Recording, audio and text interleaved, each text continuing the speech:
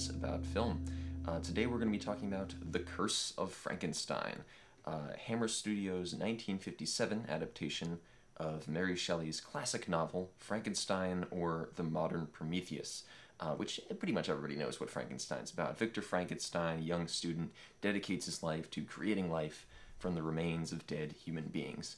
In this adaptation, Victor is played by legendary British character actor Peter Cushing, and the film is directed by Terence Fisher, who would go on to direct a lot of different movies for Hammer. But let's open, like we always do, with our overall thoughts. What did you guys think of The Curse of Frankenstein? Well, I think it is terrific. And I'm surprised that I think I may have enjoyed this the most of the three of us. Wow. I may have liked a horror movie more than you two. I am stunned. I really loved it. This is my second outing with it. I had watched it some time ago while I was at school last year. I can't even remember which semester, but not too long ago. And I just really, really enjoyed it. I think I was drawn to it then because I loved Cushing and Lee for what they had done in Star Wars, and Lee for his Lord of the Rings work. So I wanted to see more of their roots. And boy, was I in for a treat. They're both terrific. But as I said in my most recent review, I think the real standout performance is Justine, who becomes a pretty important character in this adaptation. But I think this works really perfectly in the confines of its budget and its production, especially if we think of criticism and our ratings out of 5 as relative to every production and the constraints and limitations and framework within which they are created. I think this is a stellar product outcome of all of those things. I really like the style of it. I think the colors are really nice. They don't pop so much that it's like some demi musical, but there's some flavor there without it being like, I don't know, dreadfully gaunt, because it can be, because it's a dark story. So I found that engaging, and I think all of our actors are pretty great. I don't think there's a single bad performer in this. So, and I think the makeup for our creature is really, really, really good. Yeah. Like reasonably effective to a similar extent as something like Nosferatu is effective. Like I think it's really great. 4 out of 5. I think it's terrific. I think the only drawback is there's a lot of exposition, I guess. But outside of that, I think it's great. I really loved it. I had difficulty finding any problems with it. All right. Mitchell?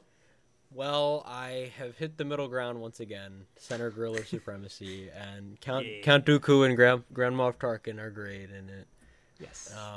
Honestly, what would Hammer do without Peter Cushing? Nothing. Yeah. I feel like this is a film where the less you know, the better. Like, if you just know that it's low budget and that's it, that's like the best you can do. Because the more you know about the actual story, and the more you know about what other films could do with adapting the original story, the worse this film comes across. This just feels like a cheap kind of replacement.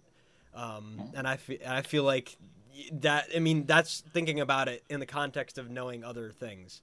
But as a film by itself, this is my setup, okay? So as a film by itself, I think it does a great job. I really like the atmosphere. I think it's done perfectly. I don't think there's really anything I would change, honestly. I don't think having a bigger budget would have done it any favors. I think every single scene's super deep. There's like things going on like all the time in every dimension, and I think that's really hard to pull off a lot of the time. Lent more to the set pieces more than the actual cinematography, because the cinematography is only creative to me in a few places. There's a couple scenes which are just like, when it comes to like what's actually happening to me, for me, and the clopping of the horses and stuff, I feel like the atmosphere already kind of sets itself up. I don't feel like that we don't really need to know like a whole lot of the bubbling and stuff in the lab for like 10 minutes straight for me. It doesn't really hold up too well, just having literally nothing, but Cushing moving around is interesting. And like, him talking with Paul, I mean, the conversation parts are extremely intriguing, and the performances are great. And pretty much all around. And, I think the monster is great. I don't think there's really much you could change with that. So really just the main parts of the actual story that are portrayed are great. And I think the changes that are made to accommodate the budget and to accommodate, certain creative hindrances, I think are just fine. I don't think there's any problem with it at all. So I gave it a 3.5 out of 5. I think it's a great story. I mean, I think there's nothing comparable to the original story. All those years ago, I read the story and I forget parts of it, but for the most part, just the way that the story builds up and everything, it's just there's nothing to compare it with. But I think this is just a fine rendition. I think this is definitely something I'd recommend, and I think Peter Cushing pretty much steals the show for me. Yeah. Okay. Well, this is kind of unusual because I believe I'm the one who gave this film the lowest rating of the three of us. I gave it a 3 out of 5. And I think this is actually the first time Christian has ever rated a film that I've recommended higher than I have rated it. So this episode is kind of making Cookie Pocket history. And maybe also the first time that the person who picked the film gave it the lowest rating. Yeah.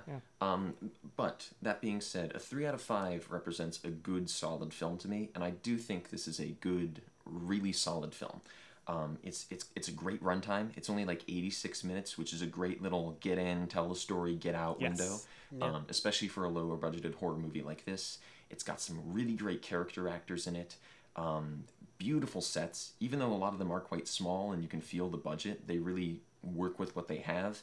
And a lot of the sets are actually reused and redressed from other scenes, and I can never tell. That's also the case in Horror of Dracula, which we've all seen, where a ton of the sets in that they basically only had like 3 sets, and everything is redressed from scene to scene, and you can't tell because they're great at production design and changing things from scene to scene. I do think, in comparison to later films that Hammer would make, this is just kind of a medium on the rank for me. I actually prefer some of the sequels in their Frankenstein series to this first film for what they do with the character of Dr. Frankenstein and what they do with those concepts that are introduced in the book. Rather than just rehashing on it, they go in very interesting directions, which I think kind of make this film look a little bit limited.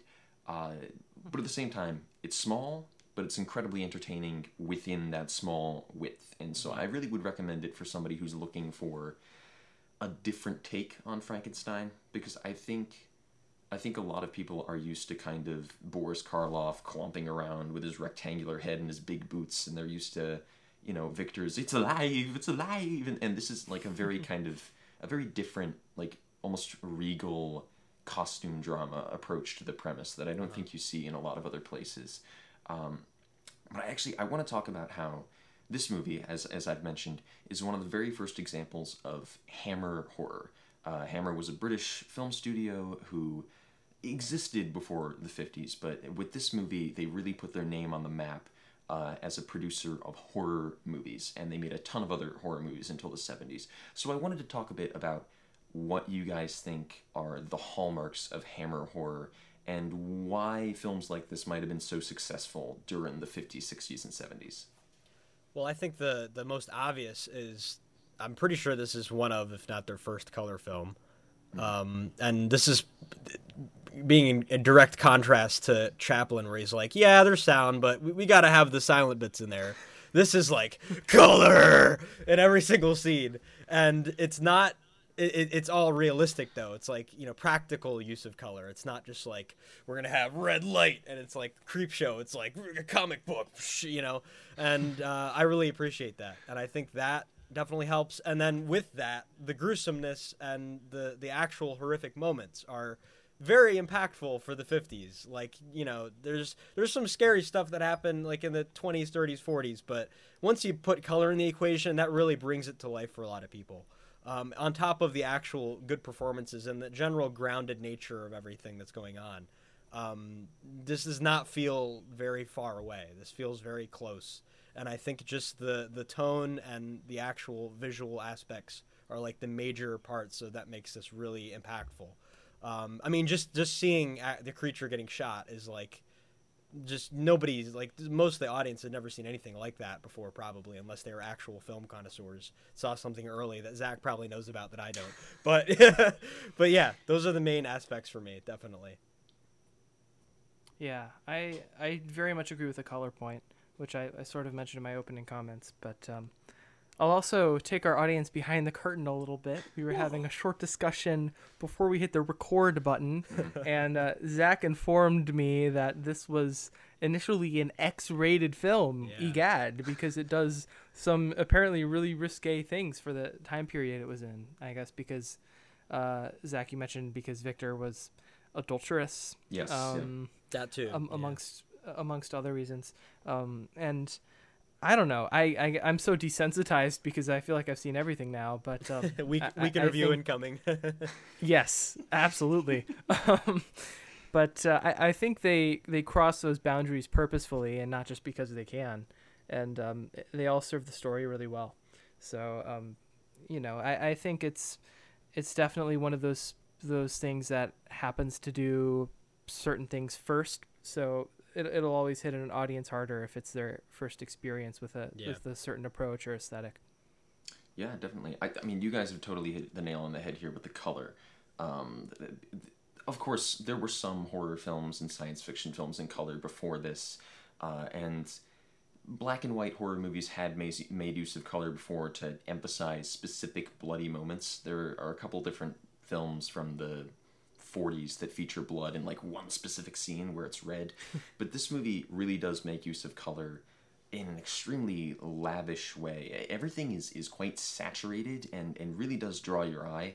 Yeah. Mitchell, you mentioned like the different vials and the chemicals and things in the lab, where it's not like this is my clear yellow serum and this is my white serum, and like it's like this is my bright neon green like, bubbling liquid, bright red liquid. What does it do? I don't know, but it's cool to look at, and it really does have that kind of.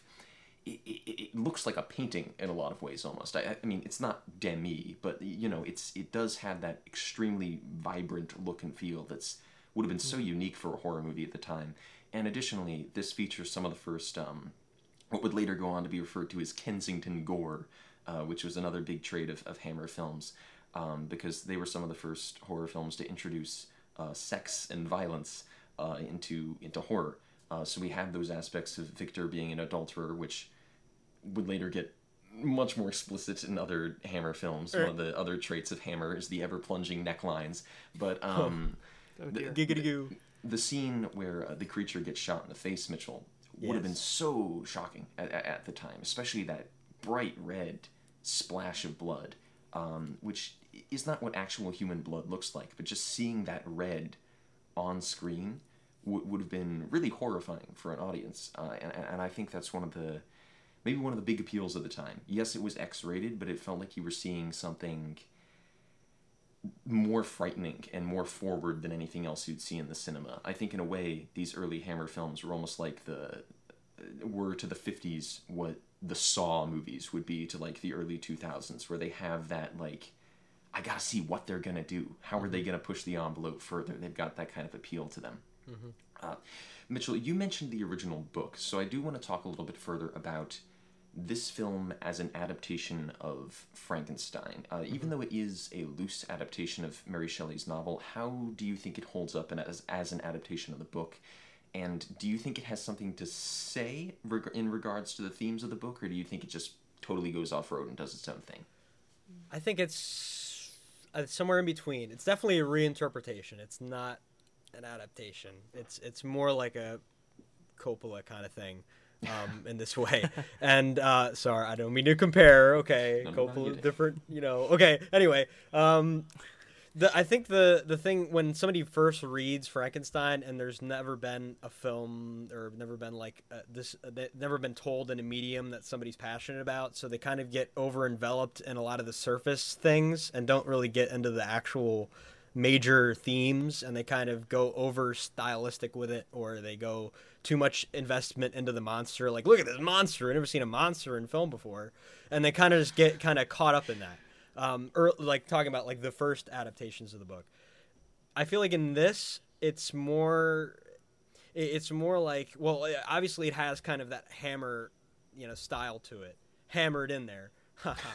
But I feel like it knows about like the actual irony of the Victor Frankenstein being the actual bad boy, and the creature kind of being more just one more example of his problems is kind of the main thing. The book is it's so much easier in the book to like lay that out in very subtle cues and kind of give you major hints as to why he's the problem, and even actually make you question whether or not he's the real problem, because even the creature has its own issues and its own experiences. And this doesn't really explore that much. It kind of makes it more cookie cutter, makes it more like, yeah, Victor's very clearly the offender and the creature's kind of just an extension of him being an offender, and that's it. Mm-hmm. And I think it works within the context of the film fine. In terms of actually adapting the book, not really, but like I said, I think the film is pretty contained in that sense, and I think it presents that pretty well. And I think, you know, having Victor as a fleshed out character in and of itself is already an achievement. So, yeah. Yeah, I agree. It's definitely not a note for note adaptation, but it does well with the source material, and I think the most noticeable differentiations in focus for me are like very clearly making Victor the main character and not taking a ton of time to contemplate how human the creature is. Yeah. The creature is just kind of a monster in this, which I think the most interesting thing about the book is contemplating how human the creature is. Yeah. So yeah. I could understand seeing that as a drawback, but for me, it's so baked into the way this film wants to approach the story that I can't count it against the filmmakers too much. Yeah. Because like Mitchell said, Victor is really fleshed out in this and is probably I shouldn't say this because the book's perfect, but maybe more interesting than in some sections of the book. But I think the book's amazing. I think it's the only book I've read in middle, high school, and college. So middle, high school, and college. And I highly recommend the book to literally really everyone. Mm-hmm. It's one of those like Frankenstein, To Kill a Mockingbird, maybe a couple others up there, but must read. Yeah, I think so. Something that struck me on this viewing is that the book, I think, is very much a story of a man against the creature / monster / is he a monster that he creates. And something that struck me while watching this adaptation most recently is that this movie isn't really interested in the creature at all. Despite most people thinking of this as it's a Cushing and Lee movie, it's like Lee's first Hammer horror film, and he does have a presence on screen, and he does give a performance, specifically with his one eye that isn't a contact lens. He acts a lot with that eye. And I mean that seriously. But the creature himself is only in this for like 12 minutes. He's only in 3 scenes.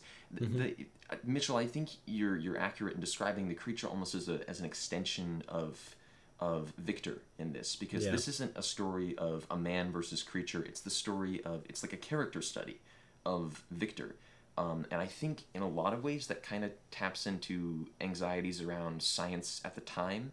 I mean, this is post-nuclear weaponry, so I think you can see this a lot in science fiction films at the time. But I think there is a lot of anxiety at this time about scientists to prioritize advancement and discovery above all else, and this idea of hurtling towards a goal without any consideration or thought towards the consequences. And I think you do kind of see that in the things that the creature does, and even in the way that Victor acts towards the creature once he's kind of considered it a failure, where he basically turns it into like a pet that does tricks. Like, yes, it can walk around and sit down, but like Paul even comments like, this is your supreme creature of like superior intellect. Like it can't even speak. Like what is this? And I do think that the movie's really effective in showing that kind of downfall of dedicated scientist to just shell of a man who's hurtling towards goal that he might not even know what it is. And I think the whole series does a great job at kind of studying that point as well, because the Universal Frankenstein movies follow the creature. The Hammer films follow the Doctor, which I think is a much more interesting angle, and allows a lot more elaboration on what motivations and what ideas lead a person to do something as profane as creating a being from stitched together bits of dead bodies, and where he would go after that. I see some chin stroking, Christian. Do you disagree? I don't know with me on about that the point? Bride of Frankenstein with the blind Yeah, guy. Come on, that's exactly Zach. what I was thinking. Come on, yeah. Zach.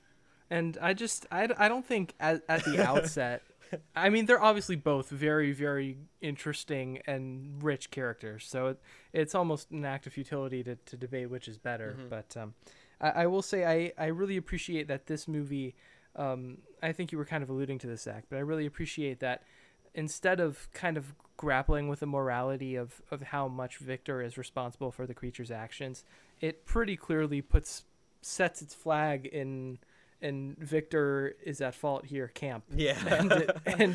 But it works. Yeah. And I think that's it's good that they made that strong decision, because it really helps that the film function as a character study of Victor, like you said. Yeah.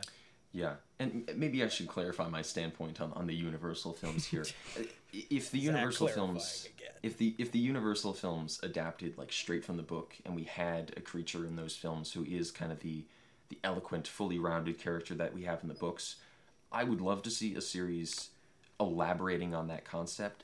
But the thing that the Universal movies kind of botch is that after Frankenstein and Bride of Frankenstein, which are pretty much an adaptation of the first book, the creature essentially just becomes like this clomping robot that just growls and goes "Rawr" throughout like 7 future movies, and he's just consistently used by other people and becomes a plot device, which I think is a worse execution of the concept. There is one than movie. what Hammer does. There is one movie, Young Frankenstein. He doesn't just grumble around at all. Put that man down, Zach. Sure, that's not part of the Universal horror cycle, though. I'm going to butt in one more time, Zach. Sorry. This is what the podcast's about. Yeah, go ahead. But Yeah, again on Zach, yeah. I think one of the most interesting things about the creature is grappling with how much his outward eloquence or lack thereof is really an indication of his intelligence or his emotional capacity. So even though he is kind of like, I can't speak to the future installments, but I can speak to Bride of Frankenstein. Even though he is kind of like a clomping, growling monster, you still see him react strongly to his reflection and try to make real human connections and have really strong emotional reactions to all of that. So it's almost like an infant experiencing life before it has the capacity or the words to assign meaning to the things that they are feeling. So I do think like his ability to express himself is kind of separate from his emotional intelligence, I guess. Mm-hmm. Mm-hmm. And I am glad that we have both takes on the concept, but I do think we have yet to see an adaptation of Frankenstein that I think does justice to the creature as portrayed in the book. Yeah, I think there are versions that do Victor well, but I think pretty much every version hasn't quite hit that kind of central question of humanity that the book grapples with around that character of the creature. Maybe there will be one day, but as of yet, it hasn't happened. Do it, Zach. Make it. Maybe. Okay. So let's talk about Peter Cushing and maybe other performers that we want to highlight, because I know you wanted to point out Justine maybe a little further. I don't know, Christian. But Peter Cushing plays a distinctively cold version of Frankenstein in this film, I think. So I just wanted to ask, what do you think of his performance, and maybe what do you think of that take on the character, as well as any other characters that you'd like to discuss in this moment?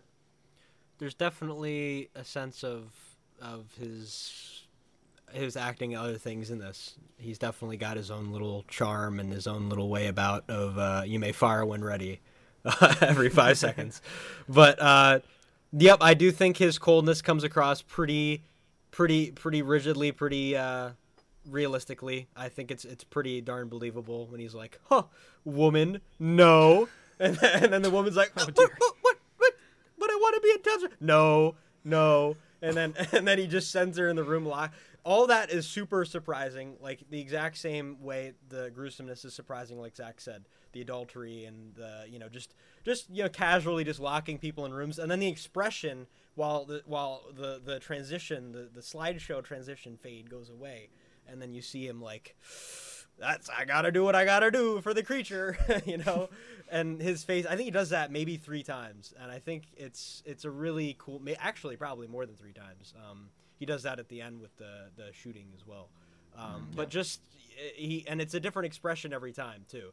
But his insistence and his persistence in everything he says is always so lively and very, it fills the scene very well. I mean, it just pretty much just takes everybody's attention. He just takes everybody's attention. He's totally riveting. His sideburns just, man, like and his dress, like I was gonna mention with the visuals, the way he dresses, the greens and the browns and the darks really come out a lot better when there's contrasting colors, like Paul's robe. Got to zoom out on Paul's robe and things like that. Yeah. But I think that really works as well. So I wouldn't change his performance at all. I think he pretty much takes the character and runs with it, like season 1 Mitchell used to say.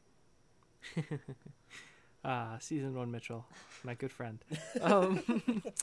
I too think Peter Cushing is great in this, and Zach, you mentioned the coldness of his approach to the character, and I think that's a good word for it. And I think there's sort of two different ways you can approach a character in a cold manner. You can make them sort of emotionally oblivious, as in they're not fully able to sympathize or empathize with other people, or you can make them completely and totally aware of how selfish they are, but they just don't care.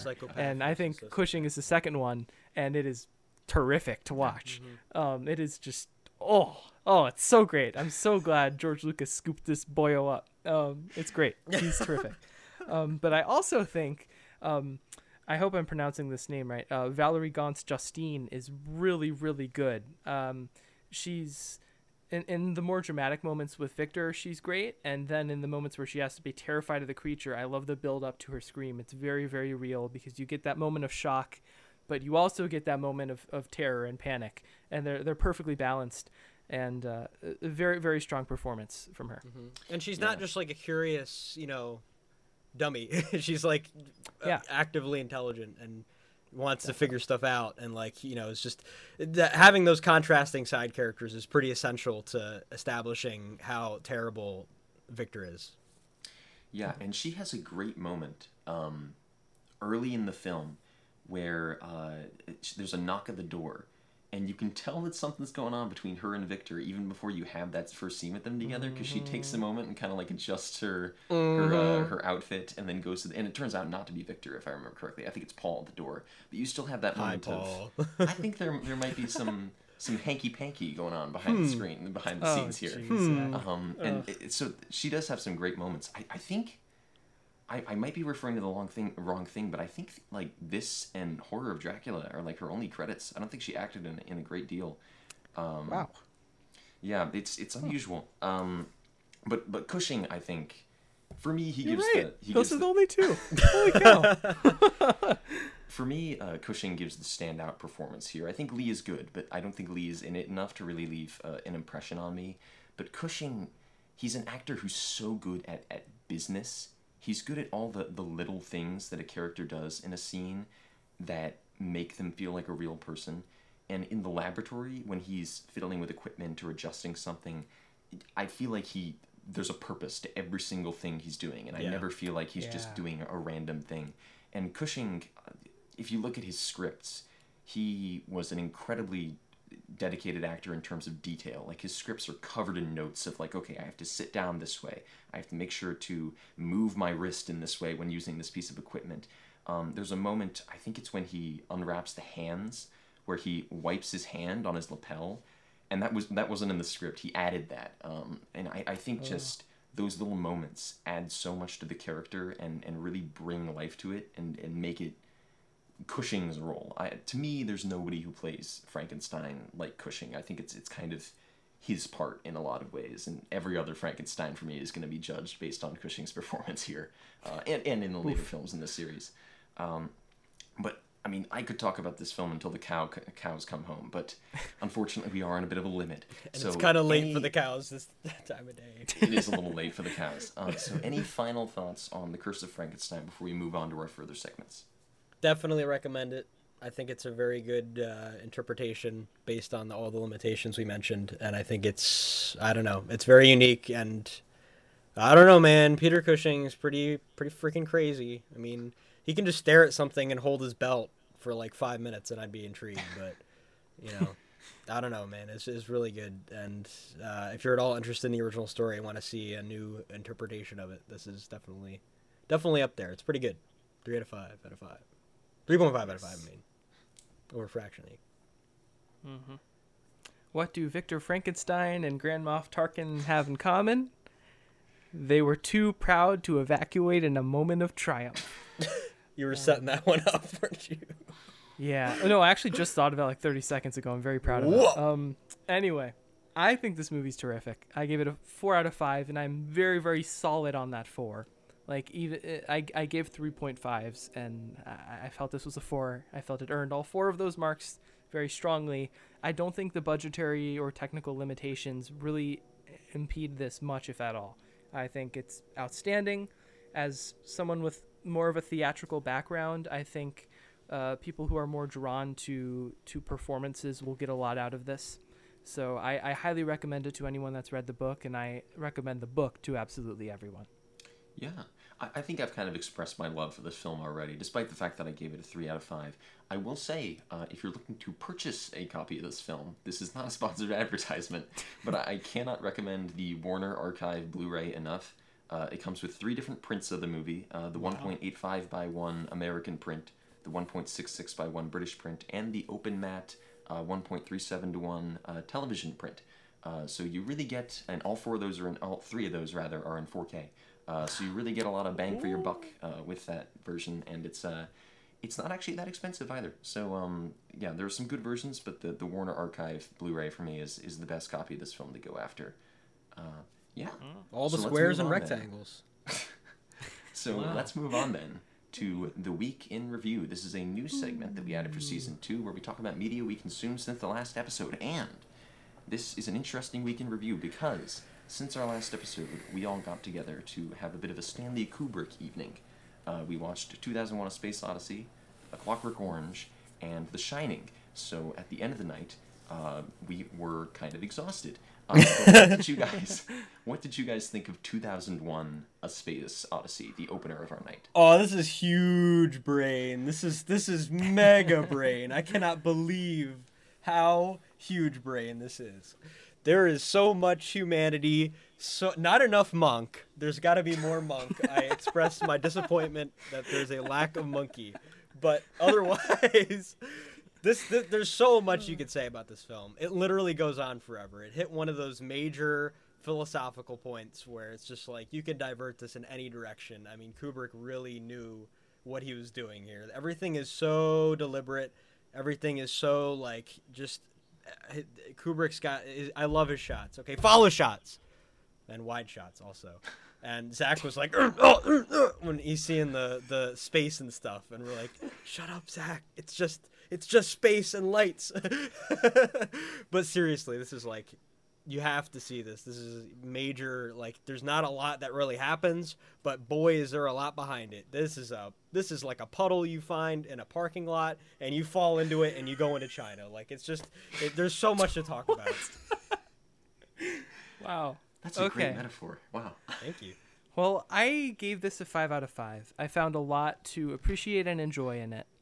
But I was also on Letterboxd the other day, and I found a half-star review for 2001 that I think gives a pretty solid argument. Even though I disagree with it, I gave this a 5 out of 5 star rating, and I got a lot out of it. I think this review is very interesting. I'm going to play devil's advocate here because I know we all really liked it. Is this the April Fool's one? Yeah, that was posted on 1st April. Yes, but I also think it has a good point. That's worth considering. Okay. What is the purpose? Is there any coherent message? If it is Kubrick's message about the future of humanity, what future is that, and does he even know? It is pure style over substance. Nobody actually likes this film. They just like to be seen liking it. Now, I don't agree with any of this, but I think it's interesting to think about. I found a lot to like in the style, and I think it's part of its substance is that it is left up to you, in many cases, to build that substance for yourself and what you make of humanity and space and the future. There's so much luminous, undefined material there that it works for anyone who's intellectually curious enough to grapple with those things. Yes. So I gave it a 5 out of 5. But I would understand if you weren't drawn to this movie, but I would encourage that everyone give it a try. Yeah, I would agree with your point, Christian. I think that the idea of this movie not having a point, which is not an uncommon argument. There are a lot of people who've seen this film and go, "It's boring and it doesn't have a point." But I think that comes from people who want a solid answer from their movies. They want a yes and they want a no and they want this is what this movie means. And I think if you're willing to be patient and you're willing to allow a question mark, if you're willing to allow a certain open-endedness from a movie, you'll get a lot out of this. Because I don't actually think the story is that complicated. The complication comes in the interpretive themes of the movie and building off the relatively simplistic story to say, okay, now what does that mean to me? And do I agree with what I think it means? I think one of the greatest triumphs of this movie is that it's incredibly long, but its pace sort of lulls you into a hypnotic state where you're kind of going along with the characters on this journey to Jupiter, this journey into the future. So by the time that Keir Dullea is going through the Stargate at the end and going beyond the infinite, you're kind of in the same situation where you're thinking, oh my goodness, it's full of stars. Where am I going to go now? And it really does put you in that hypnotic, what is going on state that the characters are in. This is a 5 out of 5 for me as well. This is one of the greatest special effects movies of all time, one of the best science fiction movies of all time, and one of the best movies of all time. And I think if you call yourself a cinephile or a science fiction fan, you have to see it. Even if you don't like it, I think you have to give it a chance at the very least. So yeah, great film. Now, the middle film of our evening was perhaps the Lord. most controversial and the one that featured the most disagreement. We watched A Clockwork Orange, which is notoriously another film released, rated X, to pair with The Curse of Frankenstein, and is but far more violent and far more uncomfortable than Curse of Frankenstein was, I think. What did you guys think of A Clockwork Orange? This film is very risque. Kubrick is full on artiste in this. He is showing everything he possibly can to make you hate this Alex character and have force feeding you that everything around him is what's causing him to be the way that he is, and that he is doomed. He is a doomed person, and that authority is not going to help him no matter what. And that authority is hypocritical, and that it's ironic. And this is a very heavy-hitting theme that Kubrick kind of ventures towards in other films. Full Metal Jacket's a pretty more realistic, grounded kind of Vietnam being ironic in and of itself. This is just pure, like, using fiction to portray as much irony and convey these real-world themes as much as possible. And I think it works great. And I think I never read the book, but I like the reversion. Kind of not really going to spoil, but there's kind of a... I'm not going to spoil it because I want people to see this, but there's kind of the hypocrisy keeps layering on itself, and the more that you hate Alex, the more that you just hate Alex as much as you hate the government, or hate him more, all up to you, up to interpretation. And I think it's done pretty well. I think there's some parts that are a little aged and overused, but I think I gave it a 4.5 out of 5. I think it's a magnificent Kubrick film. Very opinionated and also left up to a much audience interpretation. Well, I did not like this. I give it a 2. I think when you cross certain boundaries, you have a responsibility to do that for a reason and to have according payoffs. And I'm not sure to what extent I want to get into this because I will spoil it if I go all the way. But I mean, if the message of the movie is that the state created this character, I think that's absurd. Because, I mean, he was like that before the state ever had any direct intervention with him. And if the message is his settings or the glorifying of his evil or sexually devious behavior, if the setting surrounding him glorifies those things, then isn't the film another product of that argument? I don't know. I think it's far too confused for those boundary crosses to be effective to an audience member. And I will acknowledge that I'm much more uncomfortable with these things than Mitchell and Zach are, but I've spent a considerable amount of time trying to logic my way into an appreciation of this film, and I can't do it. I don't think this is for Nana at all. And No.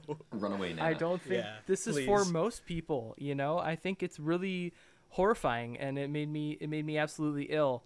And yet, I don't think that was the only purpose of this movie. But there just has to be something more to it, and I don't think the message was clear at all. And I think that's different than it being left up to interpretation. So for me, that was a significant enough drawback for me to give it a 2. Okay.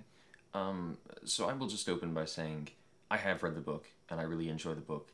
And I also really enjoy this movie. So, ladies, run away. But Oh I my think God. that this is a great Guys, I really do. I think that this is a great film, and I think that I can understand feeling that the movie is unclear, but I feel that the point of this movie is to make the audience ask difficult questions about society, about government, about youth, about pop culture, and I think that it recognizes that if it portrays any one thing in the movie as the worst thing, then the audience will have something to root for and will stop asking questions about one thing. If Yeah. Alex is portrayed as the most evil force in the movie, then the audience is inclined to root for the government, and then they're not going to ask the questions that the author and the director want them to ask about the government.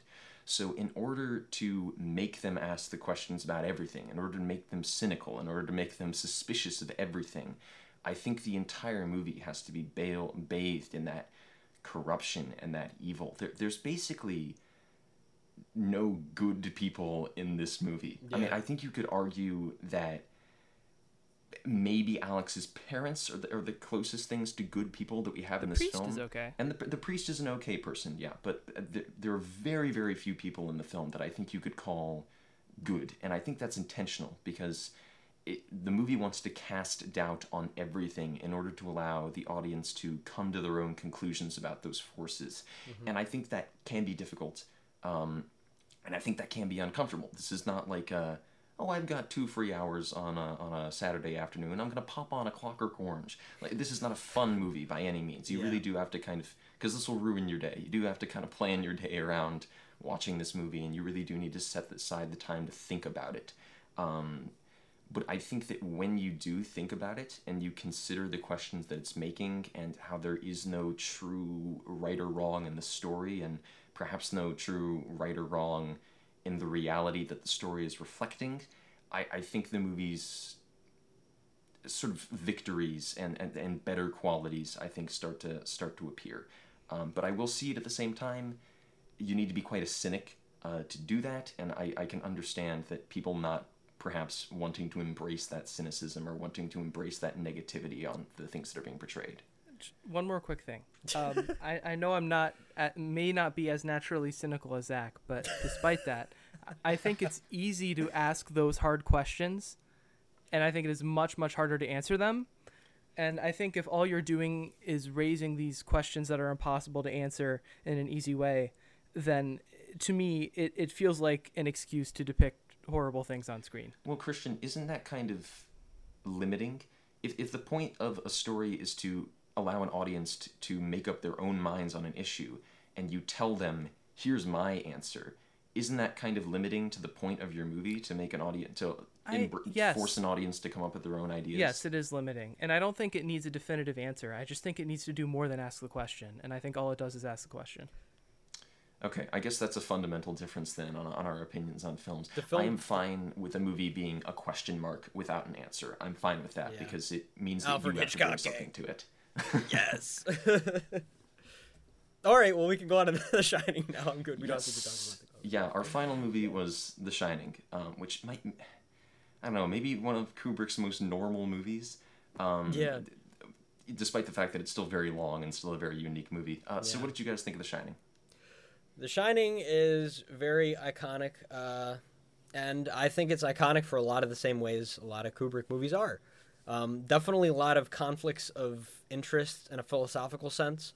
A lot of kind of contrasting character traits when it comes to Jack's character, and a lot of reflections of Stephen King's personal dealings in it as well, that Kubrick definitely wanted to make sure were in there, like alcoholism and having trouble getting ideas going and artist things I don't care about. But anyway, I think it's a really great thinking kind of slasher film. I feel like I really want to compare this a lot to Amityville Horror, because Amityville Horror definitely kind of uses this, or I should say this uses that kind of premise, but really Amityville Horror kind of starts with that intrigue and then kind of turns into a regular run-of-the-mill thriller slasher thingy, with some little generic drama in between. This is pretty much defined by Jack Nicholson's performance in a lot of senses, and Duvall's performance as well, for sure. I think that the scenes that are known to be iconic, Here's Johnny, is like one of, if not the most iconic film scene ever. And I think it's pretty deserving of that. I think that the awkwardness and the weird unexplained happenings that happen are very make Kubrick come across as very self-aware of what he's doing, and very self-aware of the questions that people have to pose about certain things. Like, for example, the Red Room thing doesn't need to be radically explained. It's just like a side thing because it's cool stylistically and it works perfectly fine, totally.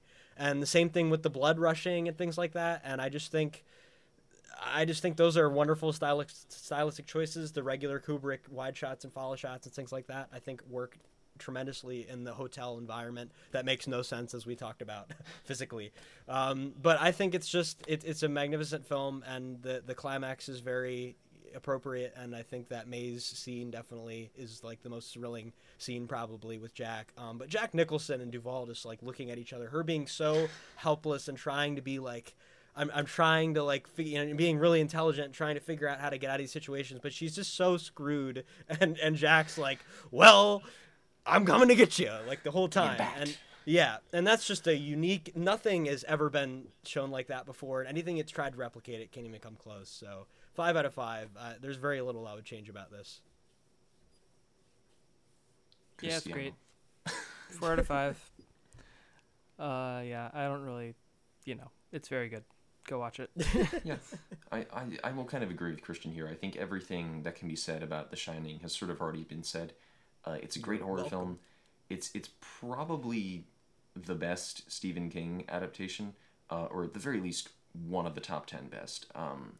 And he hates it. Great performances, great direction. Yeah. It's a fantastic movie. 5 out of 5 from me. So righto. I forget the order that our segments come in. So let's just move on to the Magical Cinema Tour. That bus is still a-rolling. Christian, what have you been watching? Well, today I watched Jules and Jim, directed by Francois Truffaut, from 1962, starring Jeanne Moreau as Catherine, who I first saw in Bay of Angels, one of Jacques Demy's films, and she's terrific in this. But this is kind of a bizarre film from a pacing standpoint. It's there's a lot of voiceover narration, but it comes at you at like super fast, even accounting for the fact that I guess the French language is generally spoken faster than English. It just bang, you better be reading those subtitles, man, or you're gonna miss stuff.